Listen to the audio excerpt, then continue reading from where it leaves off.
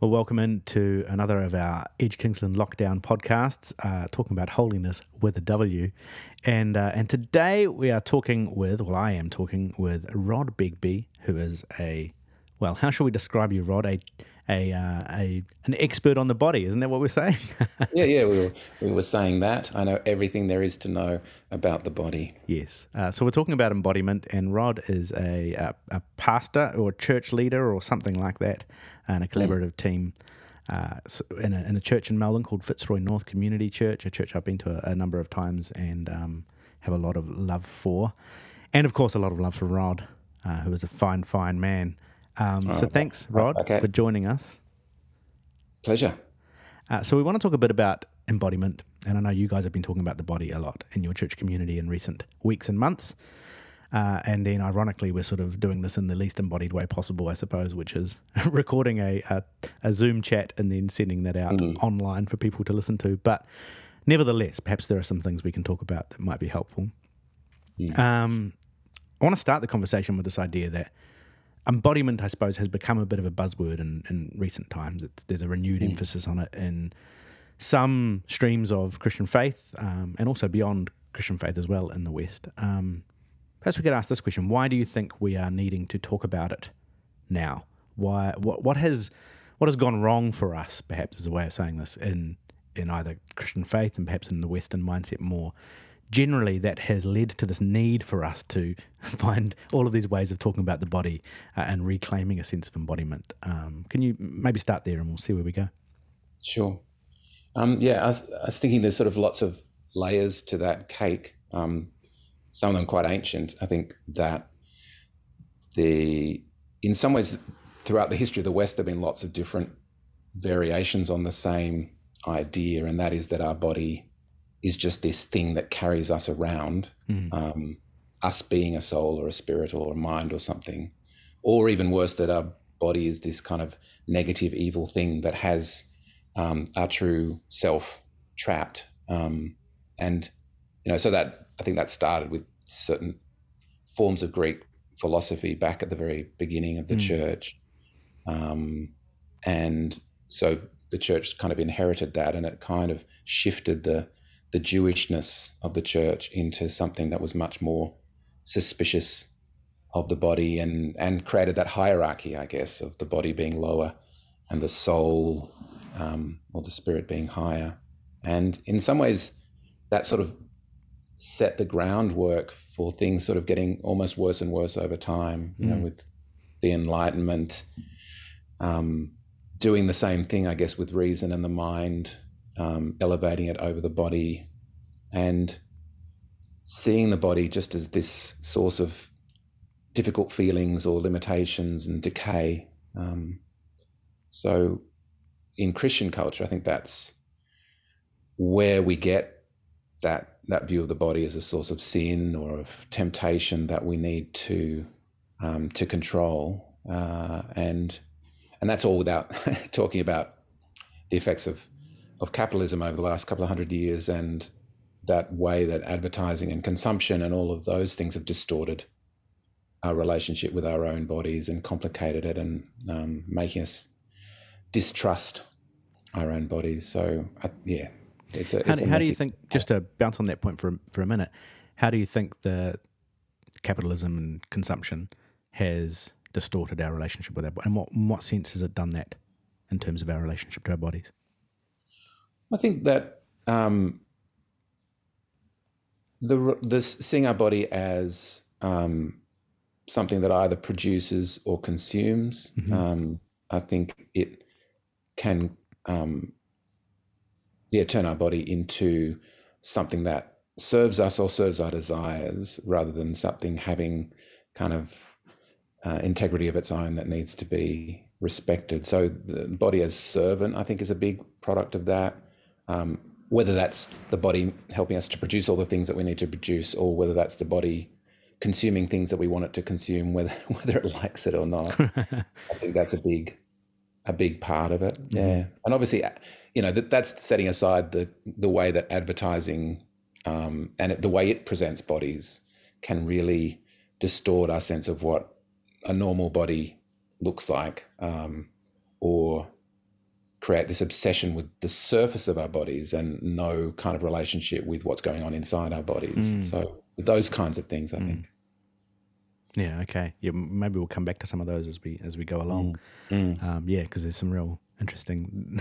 I haven't heard it put in quite those terms before, but the idea of being obsessed with the surface of our bodies is such an interesting way to kind of, and when you say it like that, you realize how thin, so to speak, that way of thinking about the body is. That we would be obsessed with essentially what the surface area looks like. Yeah. So how then do you think about what it is to be a human person? Then how do you think about, because some of that idea of and I grew up very much with a spirituality that said we're a spirit that's sort of inhabiting a body. How do you come to think about what it is to be a human person, to think about the real us, that kind of thing? Yeah. Well, like you, I think I grew up with that same kind of mindset that the body was, the real me was sort of separate from my body, and the real me needed to control my body. The real me was this kind of disembodied mind and will. And so I guess what I'm trying to do now is to think of myself as an integrated whole, where my body is as much a part of that. I mean, it's very hard to do when we're so used to turning our bodies into objects that we occupy, thinking of our body as an it. And so it's almost like we need these transition steps, ultimately not really having a sense of separation from our body. Our body is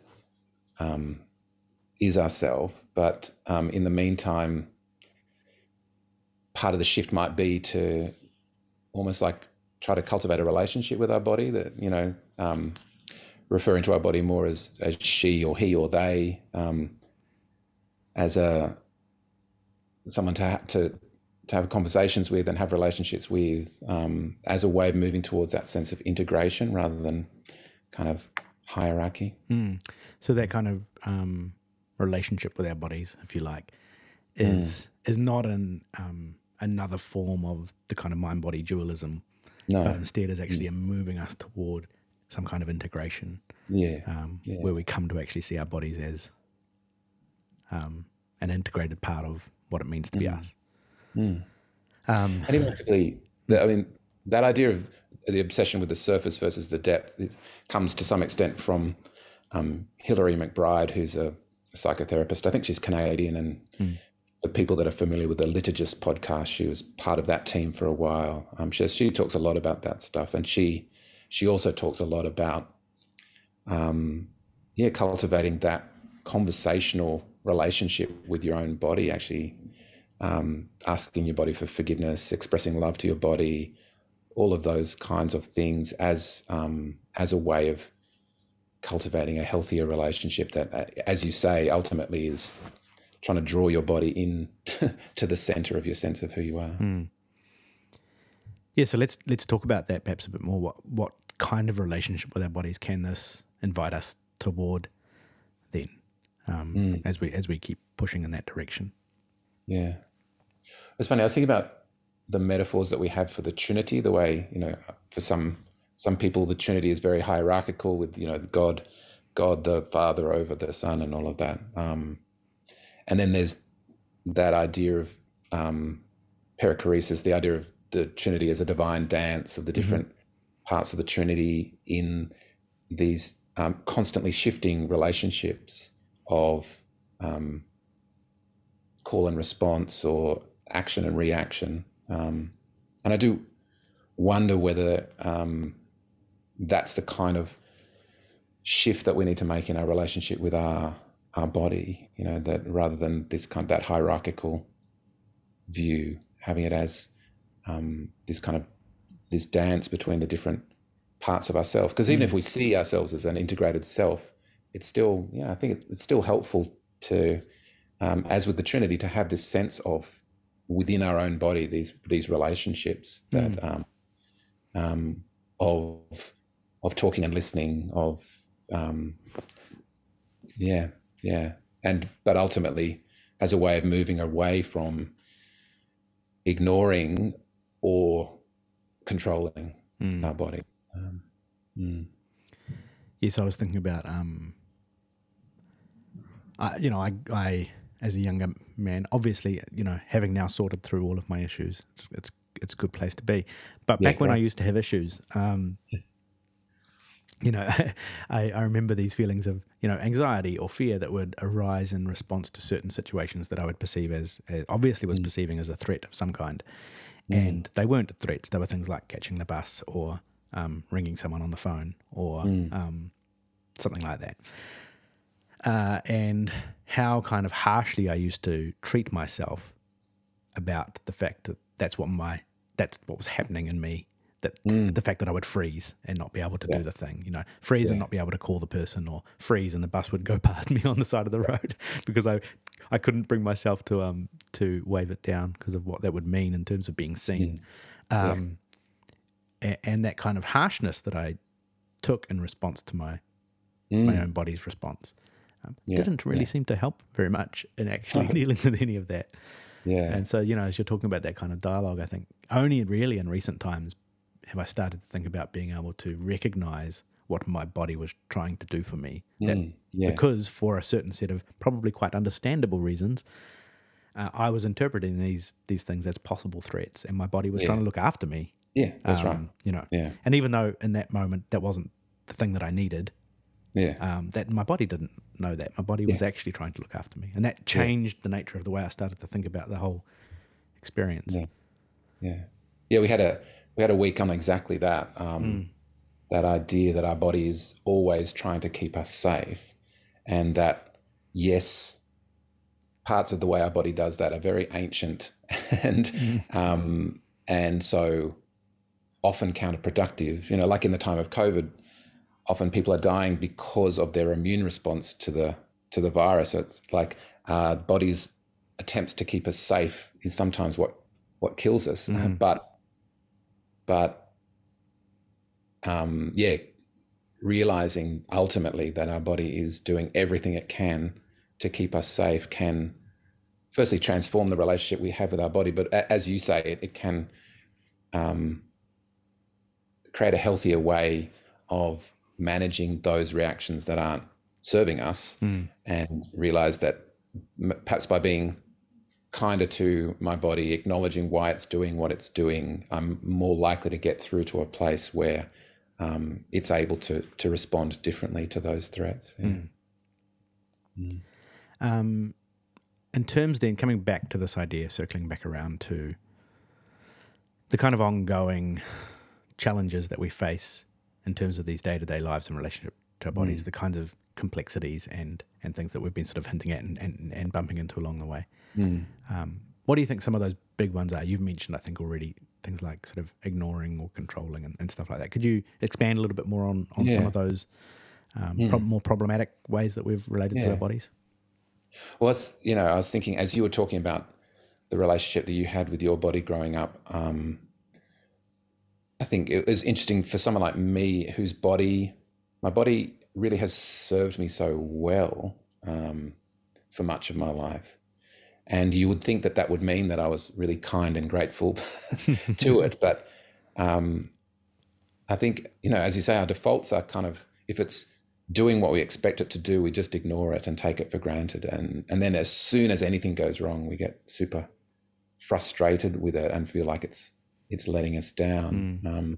So somehow, I think it all interacts. I think if we can start listening to our body more, talking to our body more, understanding all the incredible ways in which it is keeping us safe and looking after us, then it means we can slowly move towards much healthier ways of responding to challenges that our body throws our way. I've become obsessed with self-compassion over the last year, and all of these findings within psychology that being hard on ourselves never really serves us. We think that if we treat our body and treat ourselves mean, then it will rise to the challenge, but it never works out that way, that it's always kindness and compassion directed to the self, directed to the body, that actually leads to flourishing. So, yeah, I think, again, any ways that we can cultivate a kinder and more compassionate and more understanding relationship with our bodies is got to be helpful. And whether that's starting with simple ways of, like talking to our body more, thinking of it as not as an it. All of those small steps, I think, can help us to move to both a healthier relationship with our body and the capacity for a more embodied spirituality. So thinking about embodied spirituality, where does kind of faith and spirituality intersect with this conversation? We began by talking about some of the ways in which Christian faith has contributed to unhealthy attitudes to our body. Yeah. Is there a redeeming of that? Is there a way of integrating a healthy relationship with the body with Christian faith and spirituality? Some people might read, for example, the New Testament and think Paul seems to go on a lot about, spirit and the flesh and how he beats his body into submission and, all this kind of stuff. Is that essentially endorsing this very antagonistic approach to the body? Or how do you think about the intersection of faith and spirituality in this conversation? Yeah. I think, firstly, you're talking about Scripture. So I think there are two things with Scripture. The first thing is that sometimes we are overlaying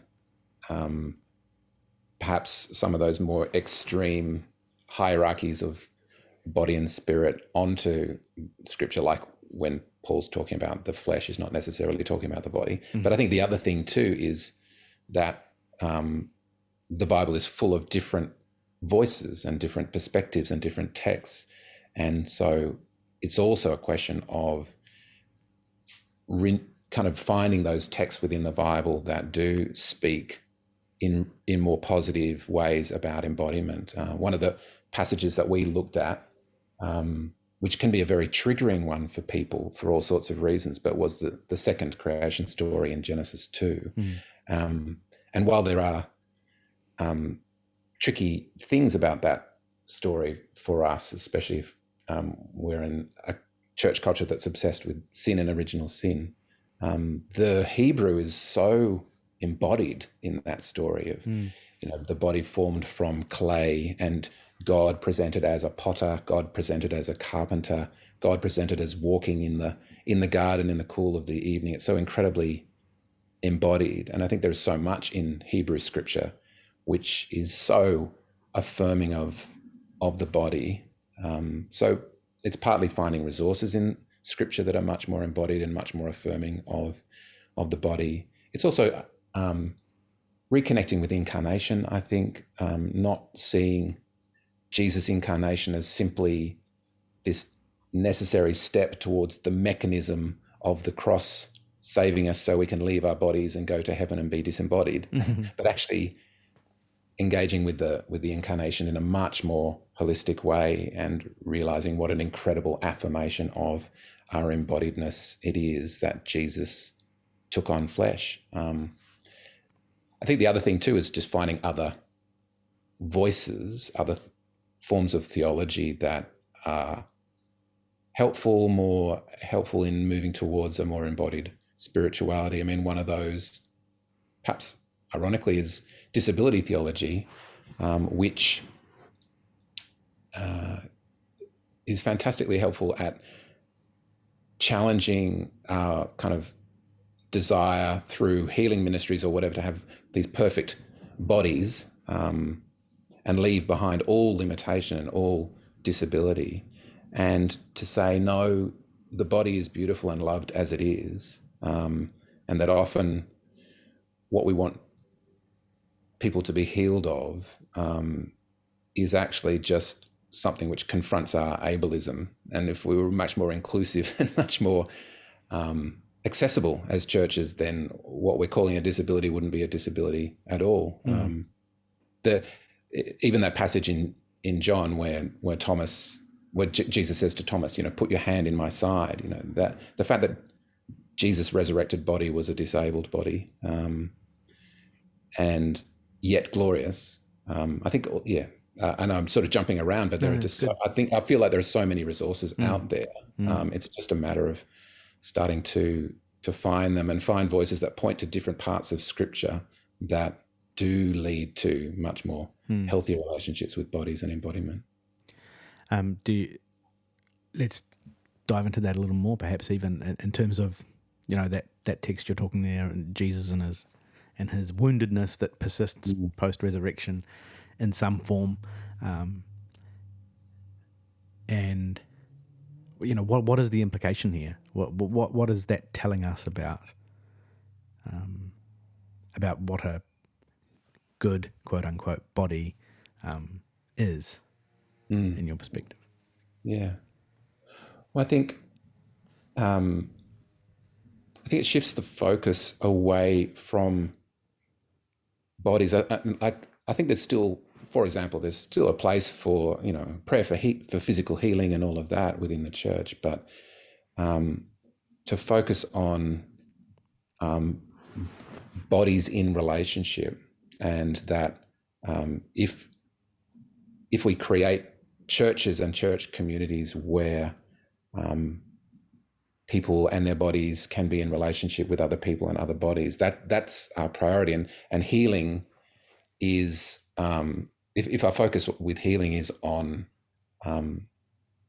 dealing with the things in our communities that are an obstacle to bodies encountering other bodies being in relationship with other bodies, then that's a much more, one would think, important form of healing than just this desire for all of these autonomous bodies to be as perfect as possible in some kind of,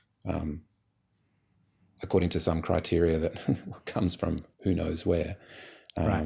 Yeah. I do think we haven't, because one of the things we talked about in our series is the fact that we need to talk about bodies with such an individualistic culture, and it's so easy to focus only on our individual bodies. But, Paul talks about churches as the body of Christ. And a lot of recent theologians have, in an attempt to help us to engage in a more healthy way with the world, have said, let's imagine the world as God's body. How would we treat it? How would we treat the world differently if we saw it as God's body rather than some kind of rental property that we're going to leave when we die? So I think having a more collective focusing more on the body of Christ, and seeing what forms of healing need to occur to make sure that everyone in our community is included and honored and has a voice in the body that is our body of Christ, rather than healing being a way of fixing people that make us feel awkward or whatever it might be. Yeah, it's really interesting, isn't it? I mean, I remember being, sitting on my bed as a, maybe 14-year-old, having been to a healing meeting, and taking off my glasses and looking at the digital alarm clock that I had on the side of my bed, and the numbers were blurry. And I remember sitting there saying to God, right, I've got faith for this, and I'm going to sit here until those numbers become clear, and praying earnestly for this healing of my eyes, so that I might be able to see without the aid of glasses. Yeah. And I sat there very earnestly for as long as I could before inevitably drifting off to sleep and waking up in the morning feeling doubly disappointed. Firstly, that I hadn't had my eyes healed, and secondly, that I hadn't been able to hang in there long enough for my faith to really come through. And sort of a double self-flagellation. Yeah, moment. That's right. But it's an interesting thing about, by what measure is, wanting my eyes to be different than they were, by what measure is that sort of better, other than to some kind of invented normal status that I'm trying to somehow acquire to, and probably part of it coming from the social nature of of the experience, which was that I got called Four Eyes at school, and stuff like Yeah. that, and I wanted that to Yeah. go away. So Yeah. again, even there, what needs healing? Is it my Yeah. eyes, or Yeah. is it the social Yeah. attitudes towards someone who needed glasses? Obviously, a very minor form of disability, which I can see as one that you share. Yeah. But it's interesting, how much we want our bodies to be a certain kind of thing, but the certain kind of thing that we want them to be is kind of an imaginary thing that somebody somewhere just kind of made up, I guess. Yeah. Yeah. Do you know what exactly. I mean? Yeah. And Totally. perhaps that connects with the kind of capitalist, consumerist thing you were talking about before, in terms of the kind of bodies that we're presented with all the time, and kind of told that we are to have. So this desire, yes, to have shiny bodies, metaphorically speaking. I don't. Yeah, that's right. I'm not personally desiring a very shiny body. No. I don't have the oil about to be No. lathered up, but yeah, that kind of mentality that says we want this body to behave like we want it to behave, to conform to some kind of thing. Yeah. Yeah. I don't know. And I think there are all sorts of ways that we can respond to bodies that are different from ours, in ways that mean we don't really have to engage with them or relate or listen. And healing can be one of those things. If someone else's body can become like mine, then there's no difference there that I need to understand or inquire about. And we don't want to go to the opposite extreme of romanticizing kind of disability. There's this Andrew Solomon, who wrote this incredible book on difference called Far from the Tree. He talked about the fact that it's almost like we need this quantum mechanics when it comes to things like identity versus disability. That, like, for example, when people who are deaf, for so many deaf people, there's a strong sense of identity there, and they don't. For someone to say, "Oh, can I heal you of that?" Well, what are you talking about? That's my identity. Why would you want to heal me of my identity? But then there's also forms of disability where people do want healing. They do want change. They do want it to be seen as a disability because they want help to deal with the challenges that they face. So it's very complex. But ultimately, I think if the way that we engage with other bodies is to listen better, that's, I think, a huge leap forward. And if the way that we engage with other bodies is to try to make them the same as us so we don't have to engage with them, I think then we've failed to understand what healing is. One of the things we were talking about before I hit record was our struggle with the sense of frailty, perhaps, that we're dealing with at the moment, even in the midst of a pandemic. Do you think that ties into all of this as well somehow? Yeah. No, I do. And I think that, I think there's that passage in Hebrews where it talks about Jesus being the high priest that understands everything about what it is to be human. And that, I know Richard Rohr, who I'm a huge fan of, Franciscan friar in New Mexico, he talks about how much healthier it would be for us to be regularly praying God all vulnerable rather than God Almighty, because I do think that so much of the Christianity that we've inherited has cultivated a kind of a contempt for frailty and vulnerability, and a need to be triumphant, and our need for our bodies to be super productive, even if that's sort of productive in ways that are sanctioned by the church, productive in ministry or whatever it might be. And to accept, that's a big thing for me as someone that has always had so much kind of capacity, right? To accept that not only do I have frailty and vulnerability and limits, but that in acknowledging them and allowing them to be a part of the way that I relate to other people, that's actually a gift. If I'm some super productive pastor, and setting the bar incredibly high for other people, living this unsustainable life that's unsustainable for me, even as someone with a large capacity, then I'm really cursing my community by setting this bar impossibly high for them. Whereas a pastor that's saying to their community, I have limits, I am vulnerable, I have frailty, I have needs, and I'm going to be able to supply your needs sometimes, but sometimes I'm going to need to ask you to supply mine. That seems to me to be a way of moving towards being truly part of a body of Christ, rather than in some kind of holiness competition with everyone else as autonomous Christians in meeting in a building. Yes, the holiness with an H competition. Well reincorporated. Yeah. But yes, the sense of, and I resonate, my earlier life of faith and spirituality was very much shaped by that struggle and that strive to perform better, essentially, and across every metric I could kind of think of, whether that was the more spiritual matters or just the way generally I should be living my life, my best life now. That sense of kind of drivenness to be this particular invulnerable, aspirational figure, which I was always very bad at being, but tried to be. That's quite a different mentality from what we're talking about here. And again, we haven't talked too much about the body of Christ or the world, but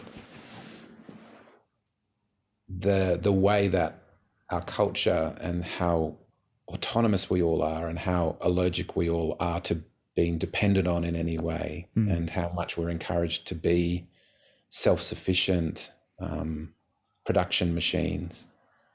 I think it's incredibly important for us to realize how difficult all that makes forming community. The thing I say to our community a lot is, the struggle for us is not just to continue as community, but to work out, can we even be community in the kind of culture of autonomy that we have? And I think these things relate. If we can somehow break down these unhealthy relationships that we have with our own body, then it increases our capacity to be able to form community with other people, because compassion and vulnerability are essential elements. It's just so incredibly difficult to form and sustain true community in the kind of culture that we live in now. Yeah, it's interesting to think about how those things are so interconnected. That that real community does. There is a to use that word perichoresis, the kind of Trinitarian word, but there is that kind of perichoretic flow between our own bodies and the bodies of others as well, in terms of the forming community with one another. And yes, I think when we lack compassion or vulnerability or the ability to listen or tune into our own bodies, then what chance have we got of being able to enter into engagement with other people and experience and demonstrate and share that same sense of compassion and vulnerability and listening and all of that with others, which really are the bedrock of what human community is.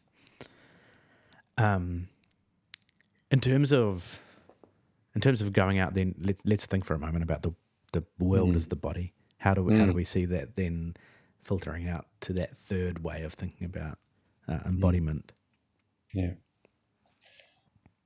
Well, I think a big part of it is for me, or one big shift is what I was talking about before, that I think we've been encouraged to see the earth as like a rental property that we're occupying for a short time before God plucks our souls out and, puts them into the mansion that God has prepared for us in this wholly other spiritual place. Whereas if we see us heading towards a new heavens and a new earth, a new creation where there is perhaps more continuity than discontinuity, then suddenly we can see what we're doing here and how we're engaging with the earth as eternally significant, because we are part of God moving creation towards this form of transformation. And so rather than just kind of exploiting the earth in the way that we kind of exploit and control our own bodies, we can start to love it. And I think that's where the increased engagement with so many communities with Indigenous spirituality is such a healthy shift to realize that for, in where I live, the Wurundjeri people are the Indigenous people of the land where our church meets, and that relationship of stewardship, of love, that that human beings are there to care for the land and to be the agents of its flourishing rather than just exploiting it, is not only a much kinder relationship with the earth, but as we move into increased climate change and global extinction event with other species, we realize that it's essential that unless we radically transform our relationship with the earth and stop treating it as a limitless resource, but see it as this beautiful creation that we are here to care for and to listen to, then the earth might be all right, but we won't. It's I mean, the connection seems so clear as we're talking here between how we see our own bodies and how we and treat them, and how we see and treat the world as a body. We either ignore or control or exploit or drive our own bodies in order for some kind of productivity or consumption or gain or whatever it might be, and that's exactly what we do to the earth itself, right? That's exactly what we do to the world. And if we think about that, then just as thinking about my own embodiment helps me connect to a sense of other bodies and the body of Christ and building community, it also helps us to start to think about the world as God's body, this kind of much more integrated way of thinking. Perhaps it's no surprise that it's the kind of mind-body split that we see in Western faith and philosophical constructs that has, meant that we're disconnected from our own bodies, and also that we treat the earth as this endless resource, which it isn't. And within other worldviews that are much more integrated, both of those problems then are not present. Exactly. So these things are very interconnected in the way that we think about them. Absolutely. Are there some ways that you, as we kind of head towards a close, are there some ways you think about, some other ways perhaps you think about cultivating a good, not even sure good's the right word, but a healthy sense of embodiment in our lives? I know you've been talking in your community about the idea of like play, the importance of play to the body and things like that. Could you speak to that for a moment before we sort of finish? I think, the first thing that I would say is I think that the act of listening, I think listening to our own bodies, whether that's through meditation and the kind of body scan meditation where you kind of focus on each part of your body, and but also focusing on the way that our body holds emotion and engaging with that. And I know during the lockdowns that we've had here, my girls and I have done a lot of walking around the neighborhood and I guess starting to listen to the location that we find ourselves in more carefully and noticing and being able to name all the birds and being able to name more of the plants and being able to see when they're healthy and when they're not. And so I think all of that is a way towards greater listening to the self and to the body. And, you know, within community, I think there's lots of scope for that, cultivating better listening, more conversation and less monologues in church as well. But as for play, we spent a week in our series talking about the fact that, you know, Jesus was, for his culture, incredibly welcoming and affirming of children, and seeing that, you know, the only way to enter the kingdom of heaven was as a child, and reflecting on the fact that for children, the work of children is play. There's a German theologian, Jürgen Moltmann, who has a whole book on the theology of play, talking about the fact that, you know, in the garden before the fall, Adam and Eve's work was play. They didn't need to do anything. So anything that they did was a choice to enjoy God's creation. And Moltmann would say that that's where we're headed as well. In the new heavens and the new earth, it will be play and enjoyment of God's creation without that obsessive need to work and produce. And so from that, anything that moves towards a more playful engagement with life has to be more reflective of where we've come from and where we're heading. And it's one of the beautiful things about having children. I think it can break down that kind of overly, I mean, we've been having such a serious conversation about all of these things, but that kind of breaking down of that over seriousness. I mean, play is a very serious business for children,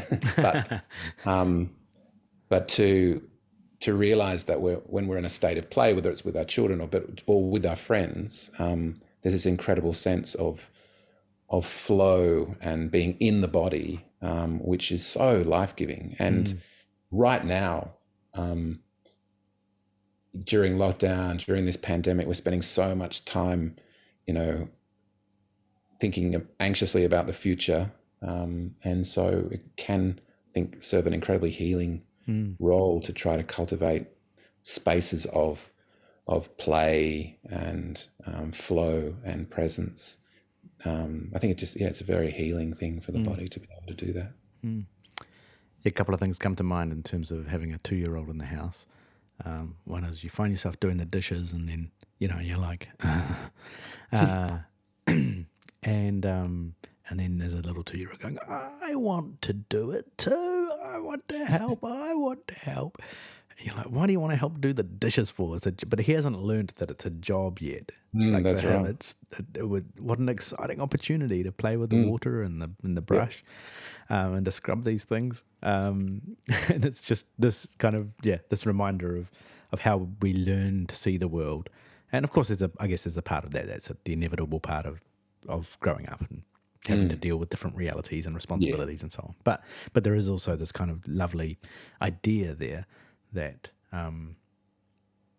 that there's probably some of those things we've learned that we could unlearn about how we see different things that we do. The other thing is that, you know, I end up down on the floor, I don't know, making a tower out of blocks with him. And at some point he loses interest and wanders off. And I'm still there, you know, making my little tower.